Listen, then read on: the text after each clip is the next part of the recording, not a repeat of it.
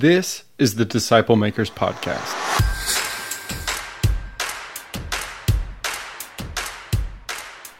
The following audio comes from the National Disciple Making Forum by discipleship.org. The theme was Disciple Maker, and an organization called discipleFIRST hosted a track called Invest in a Few, How to Raise Up Reproducible Disciple Makers.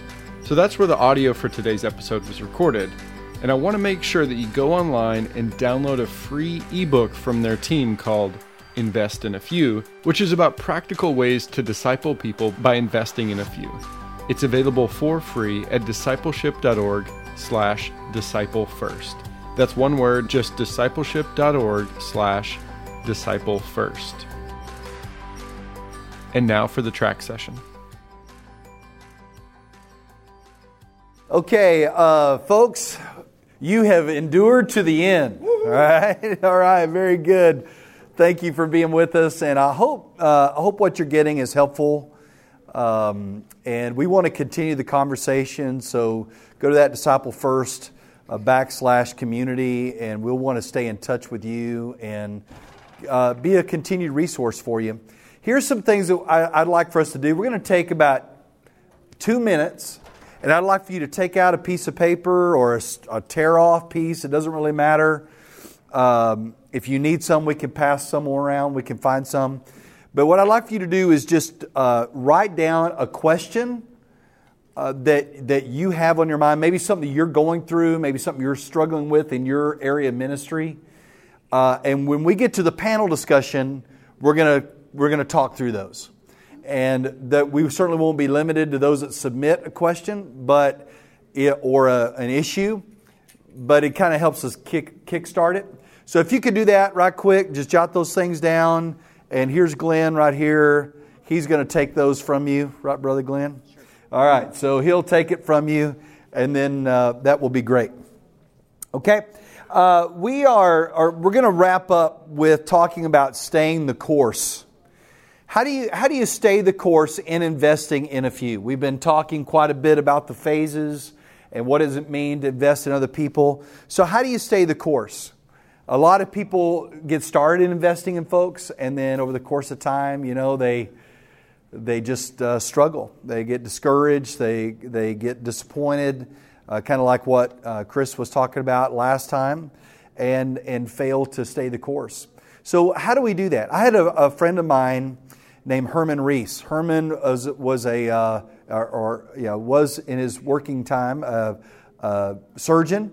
He also ran a restaurant. He was a businessman. He was an industrious guy. Herman was the kind of guy that wore his clothes out from the inside out. He just was so busy that he just was constantly doing lots of different things. But Herman loved Jesus, and he was fully committed to Christ, and he was a disciple maker. And he led lots of people to Christ in Oklahoma City. A lot of the businessmen, people, CEOs and leaders, he led them to Christ. He would disciple them in their offices. And Herman was a member of my church, and really was one of those businessmen that invested in me and trained me. And Herman would constantly ask me, who are you discipling? Who are you investing in? Even long after I left the church and I was at Colleyville, he would call me up. What verse you got memorized? Who are you investing in? Who are you spending time with? Herman was a guy, he's now in his mid-80s, and he is still going strong. He is a guy that has persisted to the end. He is going to run through the tape. He is not changing his mind. And he is a man that's really stayed the course. So when I think about Herman, I think about other men like him. What I want to do is just talk about, here are a couple of things that you can do to stay the course of investing in a few, and then we're going to have our little panel discussion. Okay, so here's the first thought, is just keep your walk with Jesus healthy. You have to stay healthy in your personal walk with the Lord. Jesus said, a disciple is not above his teacher, but everyone, when he is fully trained, will be like his teacher. What that means is that you're going to reproduce what you are. And if you are not healthy as a personal follower of Jesus, then you're not going to produce healthy people. And you're not going to stay the course long term. Jesus told His disciples in John 15, He said, "Remain in me and I also will remain in you. No branch can bear fruit by itself. It must remain in the vine. Neither can you bear fruit unless you remain in me. I am the vine, you are the branches. If you remain in me and I in you, you will bear much fruit. Apart from me, you can do nothing." Multiple times in that verse, He says, you must remain. You must remain. Apart from me, you can do nothing. If you remain, you will bear fruit. There's a sense that we have to stay vitally connected to Christ. Listen, you're never going to have long-term, over the course of 10, 20, 30, 50 years, bearing fruit unless you're remaining deeply in Jesus. You agree with that? And that's so easy to know that up here. But it's easy in our own hearts to no longer, we just become religious professionals and we no longer nourish our own souls and walk with God deeply and are learning new things from Him. So these are nothing new, but these are just things to think about. One is just being in God's Word every day. Just being in God's Word every day, drawing up nourishment from Him. Just remembering that it's all about Jesus. I remember we were in a conference some time back. Our discipleFIRST ministry does a conference kind of like this called the Flashpoint Conference. We bring in people and we all talk about disciple making. And one of the ladies that has invested in my life and my wife, she said, "Craig, this is all so great, but never forget, it's all about Jesus. It's all about Jesus." And it's just a great reminder. You know, it wasn't a rebuke. It was just more of an encouraging reminder. Hey, in all the stuff that you do, don't ever forget that this is about knowing Him and following Him. So nurturing your soul every day in God's Word. Saturating your life with prayerful dependence on the Holy Spirit. Yielding every day to His control in your life. Walking in the Spirit. Not in the flesh, asking God to show you and direct you and lead you, even in the small, mundane decisions in life. To surround yourself with like-minded believers who are committed to walking with Jesus and know Jesus and just making sure you're staying with people like that. And this last one is just to keep learning. I'm amazed at Herman. Here he is in his 80s, but he's constantly learning and reading and studying and growing in his faith, growing in what does it mean to be a disciple maker. And he and I will have great conversations about that even now. And so, you have to keep growing. You haven't arrived, I haven't arrived. We all have to keep growing and stretching and developing and learning. And so, listen, as you do that through conferences like this, resources, books, podcasts, whatever you can get your hands on, as you're growing and learning, you're going to be nourishing yourself in your walk with the Lord and in your vision of making disciples and make disciples. I'm telling you, people that last for the long haul, that's what they do. Yep. When I talk to them, they're talking about their time in the Lord, they're talking about the Scripture they're memorizing, they're talking about their prayer, they're talking about what they're growing and they're learning. They're saying that to me, so I'm just observing this. I want to be that guy that's in his 80s that's still going at it. Right? Don't you? Amen. I want to be that person, so I know if I'm going to be there, I've got to keep nourishing myself spiritually. Another thing is just keep reaching the lost around you. Herman, like I said, was constantly reaching out to businessmen in his community. I'll never forget this one man it was a CEO of a company that had horse racing in Oklahoma City. They had kind of parimutuel betting and whatnot, and horse races down there. And of course, most of the Christians in town wouldn't want to get anywhere close to that, or at least they'd have to disguise themselves, right, if they were going down there. But Herman befriended this CEO and shared the gospel with him multiple times. And over the course of time, this man gave his life to Christ, was radically saved, was discipled by Herman, growing in his faith, ended up walking away from that business, doing some other kind of business, and he would share his testimony of how Jesus Christ radically changed his life. And I just learned from Herman that, you know what, you always have got to have your eye on that person that doesn't know the Lord.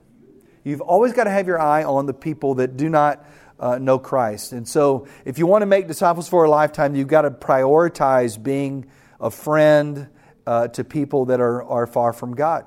You got to make lists, of people. I've got in my wallet a list of people that are far from God that I'm praying for. I have on my phone an alert at 3:16 every day that pops up, and it alerts, pray for, and it's a list of people there. You've got to be constantly saying, who am I going after? And I remember somebody saying it last night in our large session. It's easy as you kind of lead ministries and so on that you forget these basic, simple things of just who are the people, maybe your neighbor, maybe a friend. One of the things that you can do is that you can constantly work your fields. I'm going to draw a little something here. As we train in the resource we have, Reach Your World, we talk about 4 fields. And think about, like fields of a section of land. And you're going to work these different sections of land. Every one of us have 4 fields. One is where I live. So that is the people around me. My neighbors, the people in my apartment, the people in my neighborhood. These are the people. This is where I live. Who are the lost people where I live? The second one is where I work. Now, if you work a secular job, then that's pretty easy, right? Because you're working around people that do not know the Lord. If you're a pastor or you're involved in a church, then maybe you look at people that help resource your church or vendors that you work with. Where I learn is another one. Where do my kids go to school? Where, if I'm taking classes somewhere, if I'm close to a college campus, typically if you've got younger kids and you're constantly engaged with other parents around ball games or other exercises like that, who are those people? And then the last one is where I play. If I'm a golfer or if I like to go lift weights or work out or whatever my thing is, Chris was talking about he does horses and shows horses. That's where he plays, and there's all these relationships he has as a result of that. So, you have to work your fields. And what I've learned is people that do this over the long haul, they have people in their fields that they work. Now, some of these fields, you may, like I'm in a field, I was in a field right here where my girls were in school, and I had tons of people there that were lost that I was around all the time. Got to see a lot of people come to Christ out of that, but now they're off to college, so that field's kind of gone fallow on me a little bit. So now I'm having to pick up where I live and kind of re-engage here more. So those fields will change over the course of time, but you constantly saying, Lord, who are you bringing in my path? Who is around me that's far from you? This is how you stay fresh in your walk with God, and this is how you do it for the long haul. Every conversation has the potential to be a life-changing conversation. One more thing, and that is to multiply your life. Herman Reese was constantly multiplying his life, and he was constantly challenging me to do the same. Jerry, the one that Glenn talked about, he also discipled me. He would say, Craig, never be content to tell people how to make disciples. You must have someone you are personally discipling. You must do that. He would go on to say, we can't take a break because the devil never takes a break. Listen, folks, you can't ever get to a point where you're telling other people how to make disciples, but you're not doing it yourself. At the moment I stand here and I stand up to train you and I don't have people that I'm discipling, then I've immediately lost credibility. I'm no longer a practitioner. And so I can tell you this, and I'm very proud of this. All the guys that are acquainted with our Disciple First ministry are all actively leading and discipling people right now. And so we're in the trenches with you. But you've got to be persistently always investing your life in other people. One of the ways, 2 Timothy is a great example. What you've heard and seen in the presence of many witnesses and trusted reliable men. In other words, he's saying, Timothy, man, do not ever stop taking what you've learned and entrusting it to others. Just can't do it. You can't ever take a break. Can't take a vacation. You've got to continually do that. Multiply your life. And then just to multiply your group. Be sure that as you are multiplying your life in others, that you're helping them to multiply their lives in others to the second, third, and fourth generation. Now, some ways, just real practical, simple things, and then we'll get to our forum or our little discussion panel. One of the ways some ways that you can get your group to multiply, let me give you 3 things. Number 1 is, in the beginning, stress that your expectation is that they multiply. I remember in the early days of discipling, I would get guys together, and I was just going to say, "Hey guys, I'm going to invest my life in you. That's more than my money. My money, I can earn more money. I can't earn more days or more minutes. I'm spending my life on you. So if I'm going to spend that much of my time and my life in you, I expect you to produce a good return. And that's why I've chosen you and I've called you. It's not just for you to grow, but for you to invest in others." I think just raising that bar of expectation early on will help them to realize, I've got to multiply this out in other people.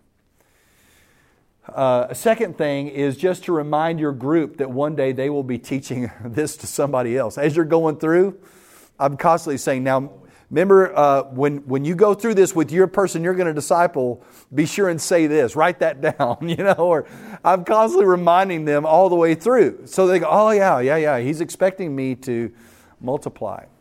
And as you do that, then they'll get it. They'll begin to multiply their life into others. And then the last thing is, don't release until they reproduce. We kind of mentioned that a little bit yesterday, but I think it's important. There was a time when I would disciple a guy and then we'd finish whatever material we were going through, whatever, and I'd say, all right, man, go get him, and then I'd go pick up another guy. And I never stayed with him long enough till he reproduced his life into someone else. And consequently, that percentage of those that did reproduce were lower. But what I found is if I'll stay with them a little bit longer, keep my hand on them a little bit longer, and not release them until they're already well into reproducing to someone else, then I find that multiplication moves to the 3rd and 4th generation much, much more effectively as we go through that. So, we're talking about just doing this long haul. Stay healthy. Keep your eye on people that are lost and people in your life that you're sharing the gospel with. Multiply your life. Always be investing in other people and always be helping them multiply their lives into others. Make that be on the forefront of your mind and your heart. And then the last thing is just simply keep doing the work. Keep doing the work. In John 4, Jesus is having this conversation with the woman at the well. And they kind of try to come bring him some food from the food truck, right? Because he hadn't eaten anything. And they're like, Jesus, man, you got to eat something. And he said in John 4:34, he said, my food is to do the will of him who sent me and accomplish his work. In other words, guys, what I'm doing right now is what nourishes me. Listen, the nourishment, spiritual nourishment in your soul comes from doing this work. What the satisfaction in ministry doesn't come from your attendance on Sunday. It doesn't come from, how many are in your ministry. The real satisfaction comes from the fact that I know people that I've invested my life in and they're carrying it on. That's what John says, that I have no greater joy than that my children are walking in the truth. He's not talking about his biological children. He's talking about his spiritual children. And there's no greater joy and satisfaction in life and in ministry than when you pour out your life into someone else and you see them walk with God and you're proud of what they're doing. Today is my youngest daughter's 20th birthday. Man, that makes me feel old. She turns 20 today. So we've had this tradition since they were 1, I guess, that I always give them a rose for every date of their birth. So she got 20 roses. This is going to cost me a lot like later on, all right? I mean, it was a great idea when they were 6 and 7. Now I'm getting up into double digits. It's going to cost me some. But so she got 20 roses today. So we've been texting back and forth. And I was just telling her how proud I am of her, that she's walking with the Lord. She's in a group. She's got a heart to invest in others. She's growing in her faith. She's in God's Word. I'm telling you, there's nothing better than that. And there's nothing better in satisfaction in ministry than when you have spiritual children that are doing that as well. that are growing and standing firm and enduring hardship and trial and holding out the gospel. So this is what Jesus talked about. He said, my food, what satisfies me is to do this work. Then later on in John 9, Jesus says a similar statement. He said, we must work the works of Him who sent me while it is still day, because night is coming when no man can work. In other words, in the middle of this conversation, you go, guys, we got to stay at the work, because night's coming when no man can work. I grew up in West Texas, and back in the day, back before they had big floodlights on these combines, you worked really hard, because when the night came, there was no more working until the next morning early.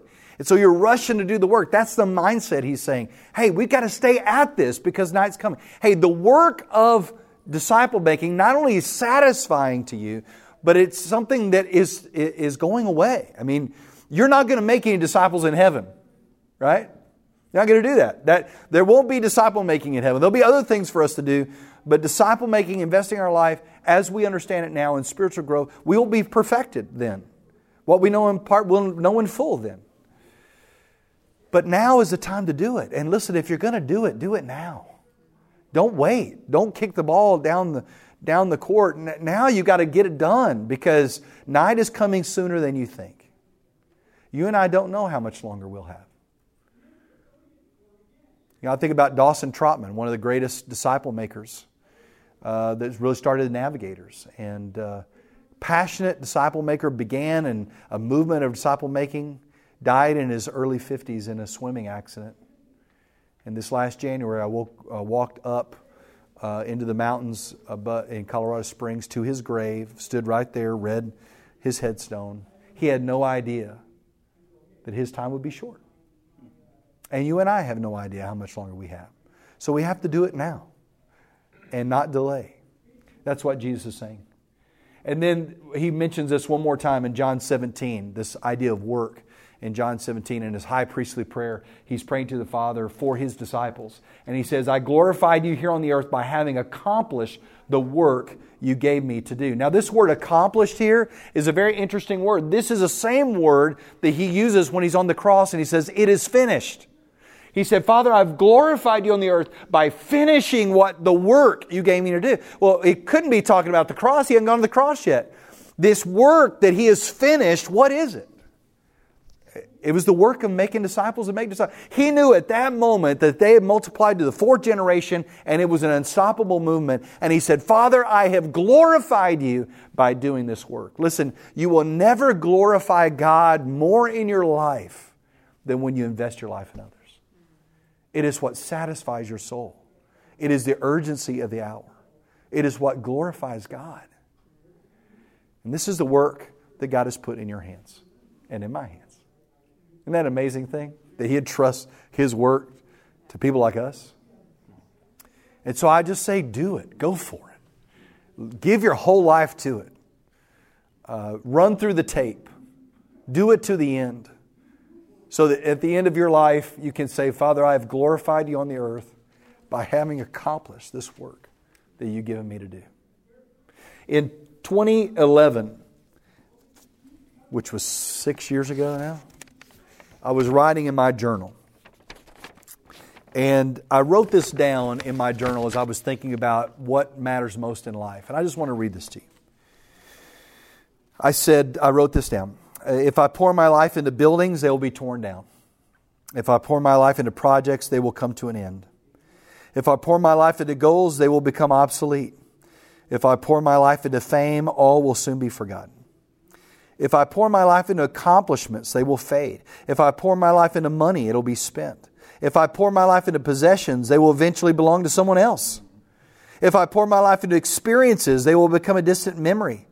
If I pour my life into organizations, they will change. If I pour my life into products, they will disappear. If I pour my life into benevolence, it will only last for a moment. If I pour my life into pleasures, they will be fleeting.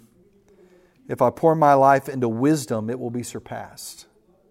If I pour my life into entertainment, it will leave me self-absorbed and empty. But if I pour my life into knowing Jesus and training men to help others do the same, then what I do in this life will never fade from the earth and will echo into eternity. Just think about that. What you do in investing in your life and others. Once you are gone, we'll continue on, and we'll continue on, and continue on until Jesus comes back. So I just want to encourage you to do that, to never quit, to continue to the end. And I want to pray for you in that regard. And then after our prayer time, we're going to have a panel where we can talk about any of this that we've talked about, or whatever you want to talk about. We'll wrap up our time together that way. Okay? So let's pray together.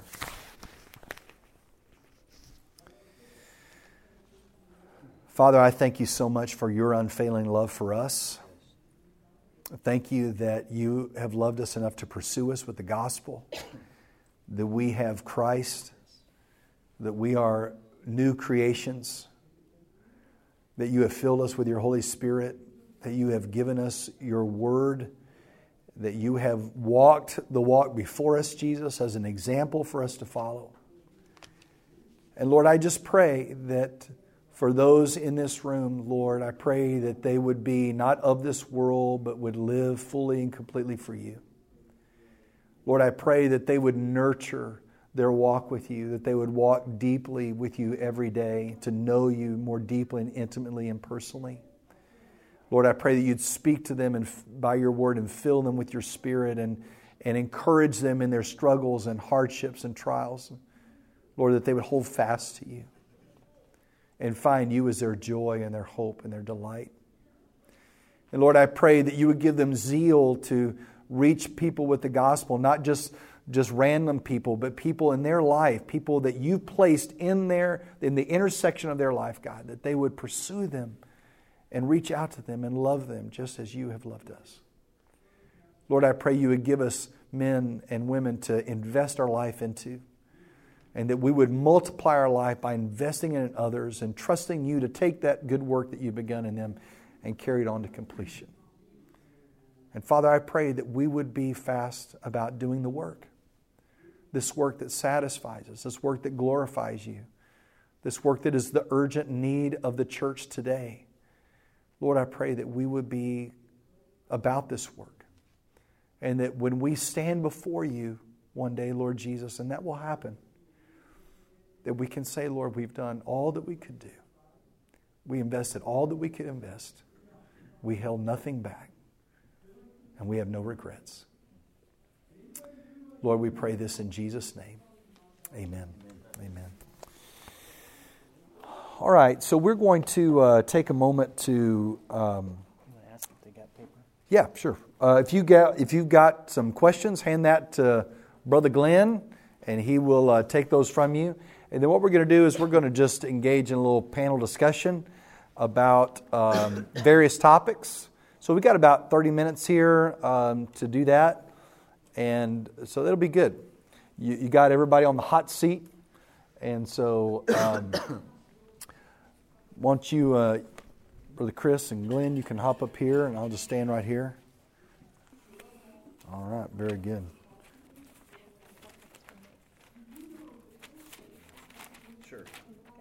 All right. Thank you. Okay. Thank you. We're getting wired up here.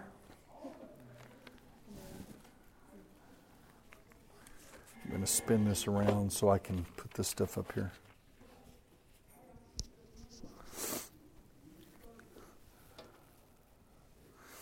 Okay.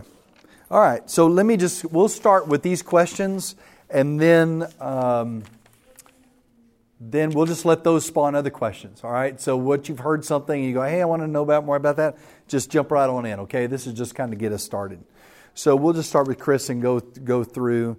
There's 3 different churches that have been represented, so that's great, and different models and different ways that we do things, so that'll be really good. What are the evidences of a discipleship movement in a church?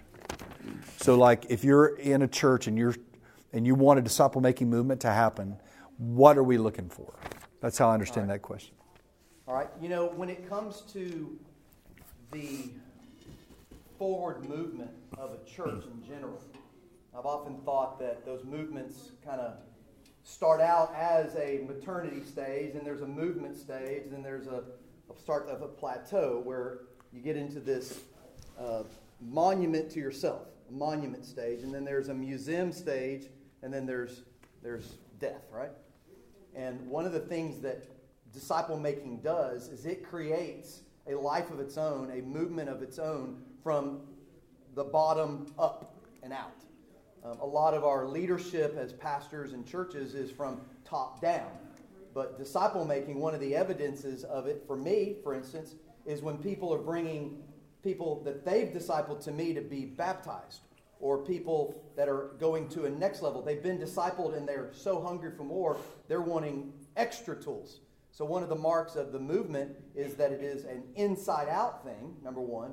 Number two, they're hungry for more. In the case of baptism and maybe extra equipping, you start seeing that. People are wanting those kinds of things. They want more. And then third, they're not glorifying themselves. It's not a monument or a museum. I think that's what disciple making protects churches from.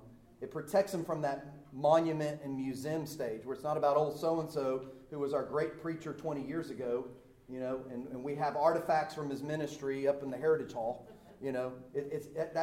That's a mark of the other direction. That actually happened in your church. Yes. You ought to tell them that just for fun. The 150,000 square foot building that we sold in downtown Beaumont a few years back had a third floor and a fourth floor. It was huge. And the third floor of one of the 4 or 5 buildings, the third floor, was called the Heritage Hall. And it had, from the 1870s, it had pulpits from generation to generation to generation. And it was museum quality. So when I use the word museum, I actually mean, in our context, a museum.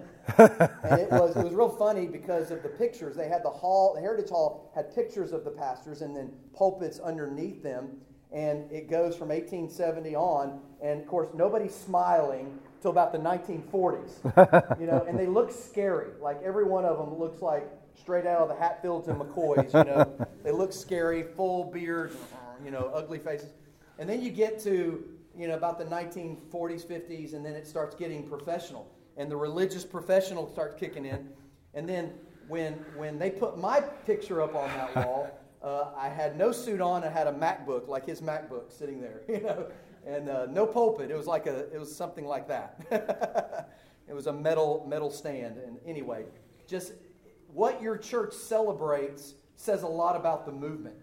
Yeah. And so back to that question, a lot of times you can hear it in the stories. If you sit in the halls of our church building, notice I didn't call it the church. We have a radical ecclesiology that says that building and that worship service, that is not the church. The church gathered to the mission of disciple making, that's the church. And so when you hear the church being excited about being the church, a disciple making thing, you hear that around coffee pots and around the coffee places, in life, the water cooler places. That's a sign that the movement's there. Yeah, great.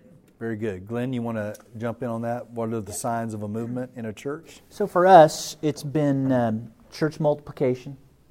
So in other words, if churches that were spinning and multiplying, those churches are in turn multiplying. That's been one criteria that we've looked at a lot. So church multiplication, because we have a real strong heart to see our church multiply other churches.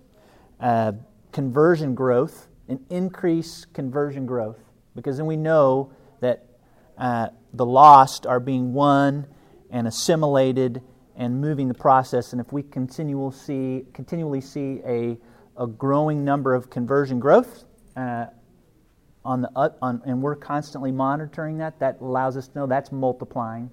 And then groups, multiplication of groups.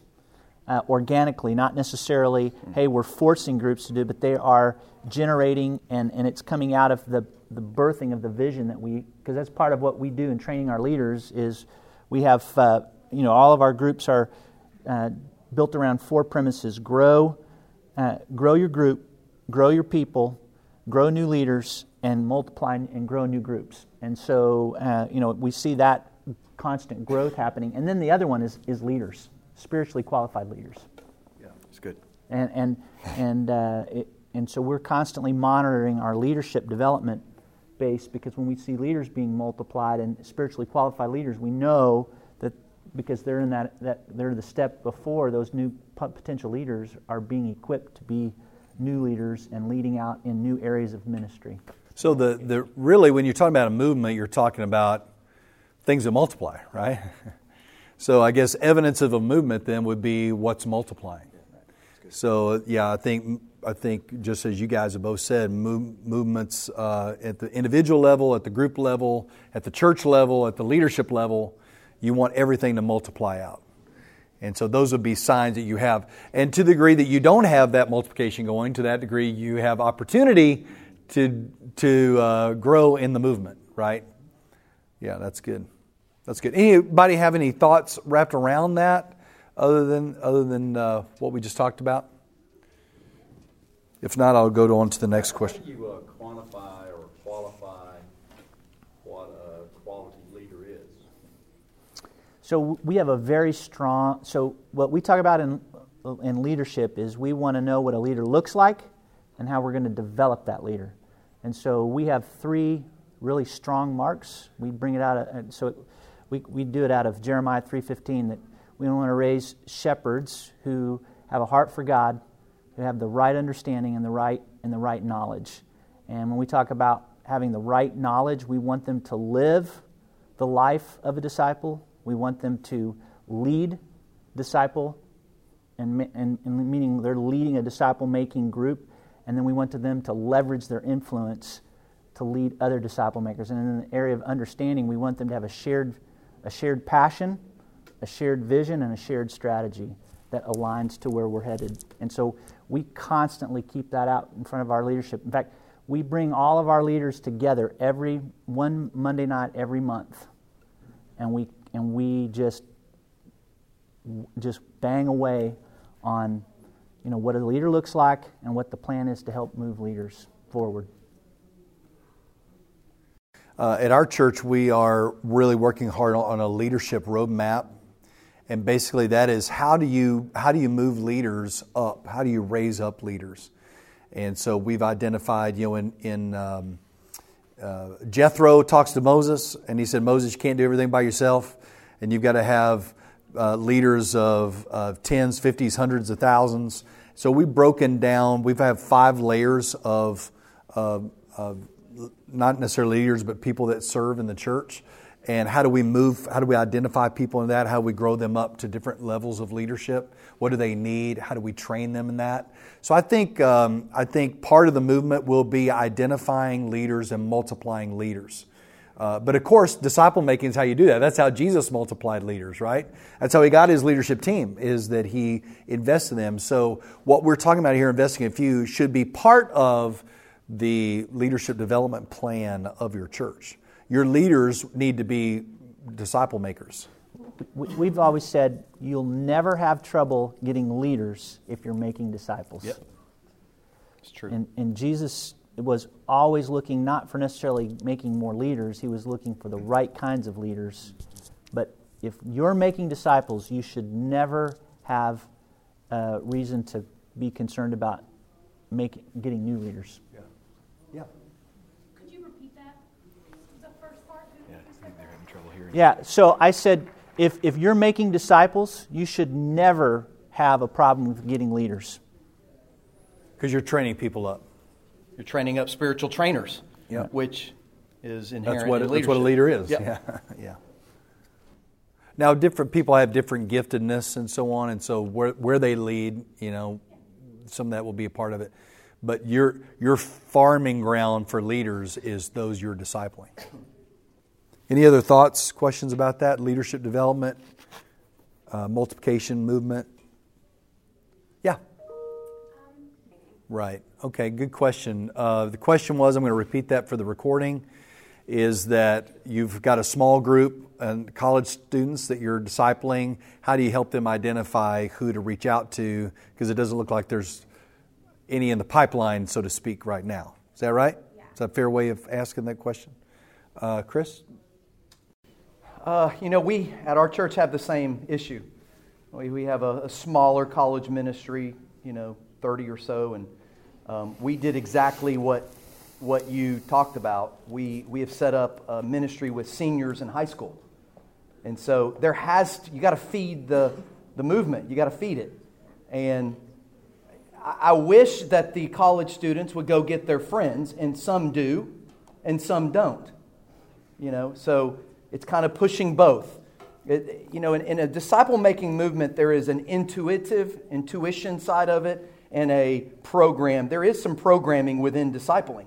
As you're guiding them along, and even the image of passing the baton, there are mechanics. Maybe that's the right word. There's mechanics of passing that baton, and you've got to do it within this lane, and you've got to hold your hand just such. So there are some mechanics that you can train, and there's others that will follow through with those mechanics that really need you to hold them by the hand. And those are the ones that we try to set up with some high schoolers in that way. But a good, 20% of them will find their friends. And so it's kind of both. I don't know. That's what we've done in our context. Good.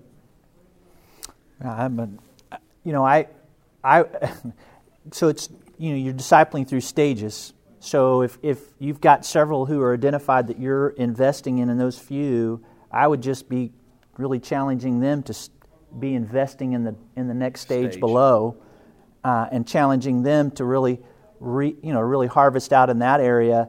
And then as they're showing proven faithfulness, then they can even begin to, as you're bringing them along, then you can even have them, because once they start that process, they're in the mode of discipling.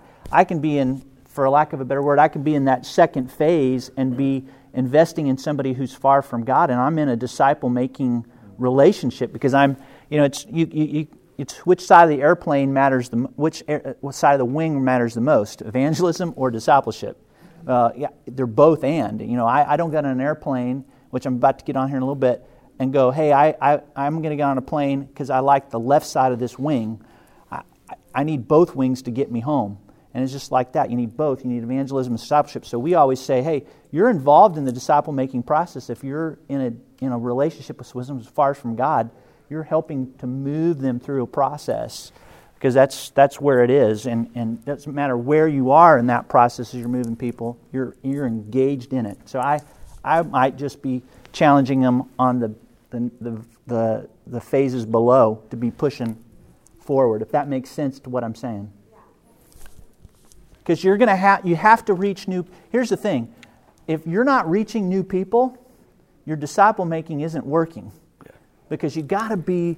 You can eventually run out of people to disciple in your church if you're not winning new people to Christ, because it dries up. So you got to be out there, and that's the whole goal: is that new people would come to Christ and then be pushed through the process. So I'd be launching them out to figure out ways and creative ways to reach new people and then kind of working them through that. Well, I'll take a stab at that one. Number one, you need to be faithful in the sphere of your ministry to set an example for those of all ages as to what that looks like. That's what that passage says, to set an example. So I think setting an example by disciple making there is where you need to start. People will notice the fruit of your ministry. I mean, your fruit is the proof of what you're doing, right? So I think you being faithful, being fruitful is important. There may be others that are older than you that are open to disciple making. And so you being open to talk with them and say, hey, let me show. I'd love to visit with you and show you what we're learning and what we're doing, and inspire them to do that in other areas of the church would also be great. Hopefully, in a perfect world, you'd have a pastor and leaders that, from the top down are championing that. But even if you don't, you can still make disciples right where you are. And so, there are people that have been older than me that I've imagine people older than me that I've discipled and that are multiplying. And so I think, just pray for that and just look at who's popping. Maybe somebody coming up to you and go, man, what's going on here? Well, let me tell you about it. Let me take you out to coffee. Let me show you what I'm doing. Maybe you and I could walk through this and you could do that in a different area, Who knows? But God may use that to multiply out if you just open to God bringing that into your life. You guys want to jump in on any of that? Or Another question, do any of your multipliers ever stop using your curriculum and use other books or topical scripture discussions? Yes. We give next them, question. Yeah, right? next question. We give them choices. We have a primary tool and a secondary tool, and if they want to go out of those tools, then they need to discuss it with us. But because it's organic, it's decentralized in its control. I'm not going around becoming the disciple makers police, trying to, keep them from using or saying or doing certain things. I like you said yesterday, I'm a firm believer that they need a tool. They need a curriculum. I'm intuitive. I can give me a Bible as a professor. I can train up a seminary student with just a Bible. But can they then go out and do that? So if it's going to be replicating, if it's going to be transferable for them, they have to also be intuitive if they're going to do it the way I did it. So if I'm as an intuitive person, if I'm going to work with somebody who's not intuitive, they need a tool. And not all tools are created equal.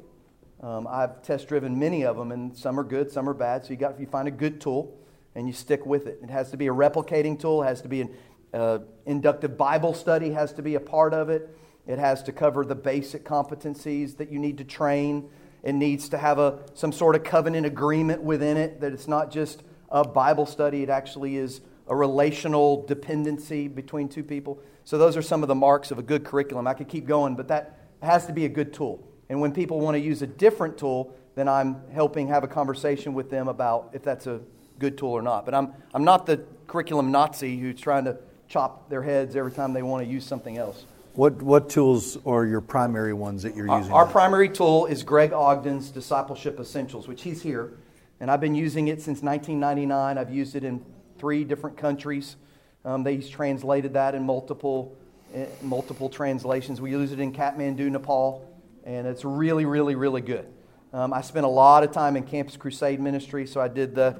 I've used the Green Book and the Blue Book. But in our church, the 2 curriculums we push are Discipleship Essentials or Multiply. If you get somebody who's showing signs that either through the education or through the fear that they have, that Discipleship Essentials, which is 25 studies, is too much, then we go back to Multiply by Platt and Chan kind of went in. Francis Chan and Platt went in together on that. And Francis Chan did a great job of giving them the big picture. We use that with a lot of millennials who don't have any Bible background at all. That gives a good Bible background look, but it's short. I mean, you can do it in 6 weeks, 7 weeks. So that's our launching tool. If we sense that somebody isn't going to be committed, that's what we start with, is Multiply. And then after that, they have an invitation then to go on to Discipleship Essentials. So that's what we do. We might start using your material. I've started to say that yes. very soon to be using that. I need a copy, and I'll launch one in January. That's right. Glenn, what about you guys? Crossroads has lots of resources available and produced a lot. So we have what we call our core curriculum that we utilize. And here's our, again, we're not going to be policing a situation. However, we think if you experience life change, and that tool is a part, and we call it a tool. We don't even use the word curriculum. We always say tool, because tool conveys a means to an end, not an end in of itself. And sometimes curriculum can give this picture of, hey, this is an end. And so we call them tools. And we have a very clear tool that we utilize. And we think, man, if you experience life change through that tool, the likelihood of you continuing to reproduce it is pretty high, because it's working for you at a personal level, at your DNA level. And so, we just count on the fact that because it's producing life change, that it's part of that helping to bring about the life change, they're going to continue to use it. And so we do have a very clear tools and resources in place for that, and really challenge our people to use those tools. We don't even talk about other tools. We don't even bring it up. Yeah, same here. We just kind of have the expectation that this is the tool that we're utilizing, and we feel like this is really, because it fits with our strategy, it fits with where we're going, our target. We have a very clear target. So we say, hey, we want to make disciples. We've spelled out what a disciple looks like. And so our core curriculum is built around helping to see that kind of a disciple raised up. Excellent. Yes? I just wanted to mention that you talked about Greg Ogden's book. He's got a primer out. Mm-hmm. Just wrote it. He just wrote it. It's different from Discipleship Essentials. It's much shorter. Eight weeks. It's, 8 weeks. And it's different material than what's in the Discipleship Essentials. It might be a great starter for. We test drove it for him. I've written some of his acknowledgments on the front of the Transforming Discipleships. I've known Greg for many years, and he threw that out to me about 2 years before, and it's great. We haven't had a ton of groups go through it, but I test drove it. It's good. It's really good. It's a good launch. He calls it a launching pad or a springboard. It's good. Okay, here's another question. This is a good one. Not that the other ones weren't good. The other ones were great, but this will be fun. How do small groups, that is like mixed gender, and small discipleship groups, that is same gender type groups, work together? Oftentimes people feel they can't commit to both. Both of you guys have decentralized small groups. Yes. We have centralized groups for community and then decentralized discipleship groups. So we got a few different models going on here. So Moody, you want to take a first swing at that? What does that look like in your church? Jesus had his 12 and he had his 3. Peter, James, and John were his closest. And John, in particular, was really close. And so we tell our people, you need to have your 12 and you need to have your 3. And the way they work together in our church is the community group, which is what we call them, is for community. The crowd on Sunday mornings is too large. You can't know everybody, and we're not even going to try in that sense. But you do need to have a group you belong to. And so we have those groups. They don't meet as often. They meet every other week. I think y'all's community groups meet every week. Yeah, some meet every week, and between every other and every other. Yeah. And our discipleship groups we call spiritual running partners. That's what we call those groups. And we call them spiritual running partners because we wanted to take off the strangeness to this new generation of the idea of, I want to disciple you, the authoritarian flinch. You want to be my authority. You kind of flinch back. So we use the term spiritual running partner. And those groups are 3s and 4s. And we take a lot of our cues from the Greg Ogden material and how to set those up and work with those. But they are usually launched out of the home group. I'll just give you an example. Right before the hurricane, I launched a new community group in my home. I'm the pastor, so it's a little easier for me to get people to come. And the first week, we had 27 adults at my house. It was too many. And about 28 kids. And so it was almost 60 people at my house. The last 3 times we've met, it's gotten more manageable. But all these people are new, except for maybe 3 families. So when we start a new community group, we say have 2 or 3 core families and then go fishing. Get people to become friends. Oftentimes before you can witness, you should become a friend, right? Life on life, friendship-based witnessing. So we use our home groups as an evangelistic thing. Get them in your home, feed them, have a Bible study around something that is connected to where they're at in life. So very felt needs kind of studies. And then from that group, disciple makers go fishing. Find the spiritual poppers in those groups and try to, not always, it doesn't always work this way, but try to create your spiritual running partnerships, guys with guys, ladies with ladies, out of that group. So for us, it works hand in glove. And not all our groups are healthy, right? Just like not all your families are going to be healthy. Not all your singles in your college ministry are going to be healthy. That's life. And so we have to work with the unhealthy groups. We have to celebrate the ones that are healthy, to repeat those in other groups. We have to have huddles of leadership meetings. But our home groups, community groups, and spiritual running partnerships work really good. The spiritual running partners meet every week. Hour and a half plus they'll meet. The home groups usually meet every other week for 2.5, 3 hours. So they meet, they eat together, they do life together. So that's how we work it. It works well. So we do it a little differently. It's very similar, but what we do is we do small groups. And small groups are built around the premise, those 4. We want you to grow. You want me to grow your group. We want you to Grow your people, grow leaders, and grow new groups. That's all the thrust of small groups, those 4. And then within those small groups, we challenge our small group leader to identify 2 to 3 in that group who are what we say are available, faithful, teachable, and responsive. And we teach them how to be on the lookout for people in their group that are that. And then they pull them aside one time a month, and they begin to take them through our core tools to begin to help pour into them this whole idea once a month. But they're only doing it once a month. We only meet once a month with those couple. But because we're in life with them every week during small group, you're still getting all the life. You're still getting all the principles and things along that line relationally. But we're taking a little bit extra investment to pull them aside one time a month for about an hour. But we have a very clear tool for that piece. Good.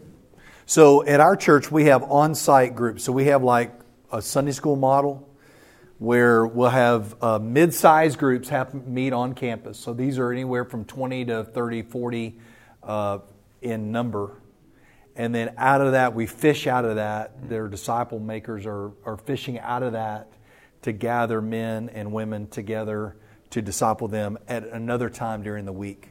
So they do. They come on Sunday, and then they have their one other time. Which if you're off-site, you still have to come on Sunday and then give one other time also. So really the time, you're basically asking for Sunday plus one other time of the week in all 3 of our models, even though they're very different. What I think you'll find is whether you do groups on-site or off-site, whether you do mid-size or small group, whether you do whatever, you still must have the environments of kind of general community and then one that provides intensive training. However that works. And I've seen multiple hybrids. I think this is a good example of different churches doing it different ways. James McDonald, I was telling y'all, the church that he pastors, they have their home group meeting every week or every other week, depending on the group, and they tack on an extra hour at the end to do their discipling. So they'll meet for an hour or 2, and then they'll have their discipling at the end where they break. So the men go one place, the women go to another in the second hour, and they do. So that's another hybrid. That's a hybrid model. But you just got to figure out what works for your people, what kind of facilities you have. On-site groups may not be available. We do on-site because we feel like we can get more people there while they're already on campus. But if you don't have a facility to support that, then that's us. That's you guys. There's no way. There's no way we could support our people with our facilities. I'd have to spend a couple of million more just to build classrooms that we use once a week, and our people don't want to do that. Right.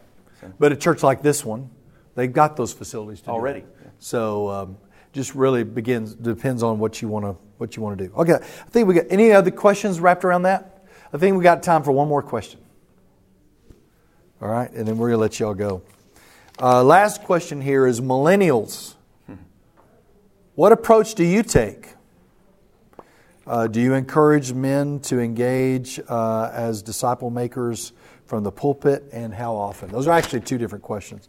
So the first one was just millennials. They have all kinds of different views of the world right now, from maybe seeing the church as outdated, homophobic, narrow-minded, that kind of thing. How do you approach millennials? How do you reach them? How do you disciple them? And then the second question was, do you promote disciple making from the pulpit in general? Those are 2 questions. So I can tell you we definitely promote disciple making from the pulpit. It comes out in every sermon. Some way, somehow, our teaching pastor, whoever's on teaching, is squarely talking about becoming what we call M7 disciple. And all of our application is always brought back to some piece of that. So it comes out regularly in all of our teaching. Our small groups are the small groups I was telling you about. They're sermon based, and they're all built around the opening part of being an M7 and how they can engage in pieces of that through the process. So we talk about it all the time. And then millennials, it's actually our largest growing segment right now where we're at. We are heavily involved in our community. We do a lot in Coweta County, and in fact, we just launched a huge initiative for Coweta County, and we're actually one of those initiatives is we do a community garden, but it's to help feed under-resourced families in our community, and so a lot of our, this is really cool, a lot of our millennial gatherers are involved in that project. It's really cool. It's really it's a sweet little deal. We have 4 acres where we're growing food, good food, and then working with families who are under-resourced. And we have a Renew shop that helps to clothe and feed folks in our community that are, again, under-resourced. And a lot of them are highly engaged in those projects. We got a big, huge community deal tomorrow, as a matter of fact. So that's how we're utilizing them, and we're utilizing them in groups. We utilize them in leadership. A lot of our leaders, in fact, all of our music team are 20 and are like they're in their 20s. There's nobody on our platform that's under 25. So we utilize them in those capacities. We utilize them as small group leaders. So we're working really hard to try to raise up that level. Yeah, great. Chris? Yeah, I don't know how much more to add to that, especially with last night's. If you were at the big session last night, I said it well, that relationships are what they're looking for, and relationships are the church. Mm-hmm. And so we've not really had any other audible to be called for a millennial than to possibly start a little further back. You know, if they don't have a worldview that is a higher place to start, if we got to go backwards a little bit and say, okay, here's from creation to the cross. You know, if we got to go back and we use tools like Multiply and others, we as a church have a number of ministries to the homeless, and we have a harvest house that our church is really involved with for trying to rescue people out of the sex trade, and which is real big up and down I-10 where we are, and they get involved with that. But we really haven't had any trouble reaching millennials because we're so relational. Our church is relational. I mean, we don't have the facilities, we don't have the big mega menu, all the things, and so when they come to us, it's like if you want to be a part of the church, you got to be part of the relationships. That's what we want. And so we really just haven't had any issue. A lot of 20-somethings involved in all avenues of our church. I was going to tell you, a lot of our home groups that have millennials in them are led by older couples that seem to. It makes a great connection, and so that's one of the tools that we've been using. Is we've got older couples who are highly engaged in them, life on life, several steps ahead of where they are in life. See, but I think that's the key. It's the go-getters. It's having a core group of disciple makers who have a heart to go get people. And when you have that as the leadership of your small groups, your community groups, man, millennials eat that up. That somebody is going after them and engaging them. If you have a us four and no more kind of closed groups, not closed-minded, but closed groups, they smell that a mile away and they don't want to be a part of it. So. Very good. You know, in our church, we've started new groups focused primarily on millennials, but they are run by empty nesters, which has been effective. We are moving more and more into leadership and into high-profile positions.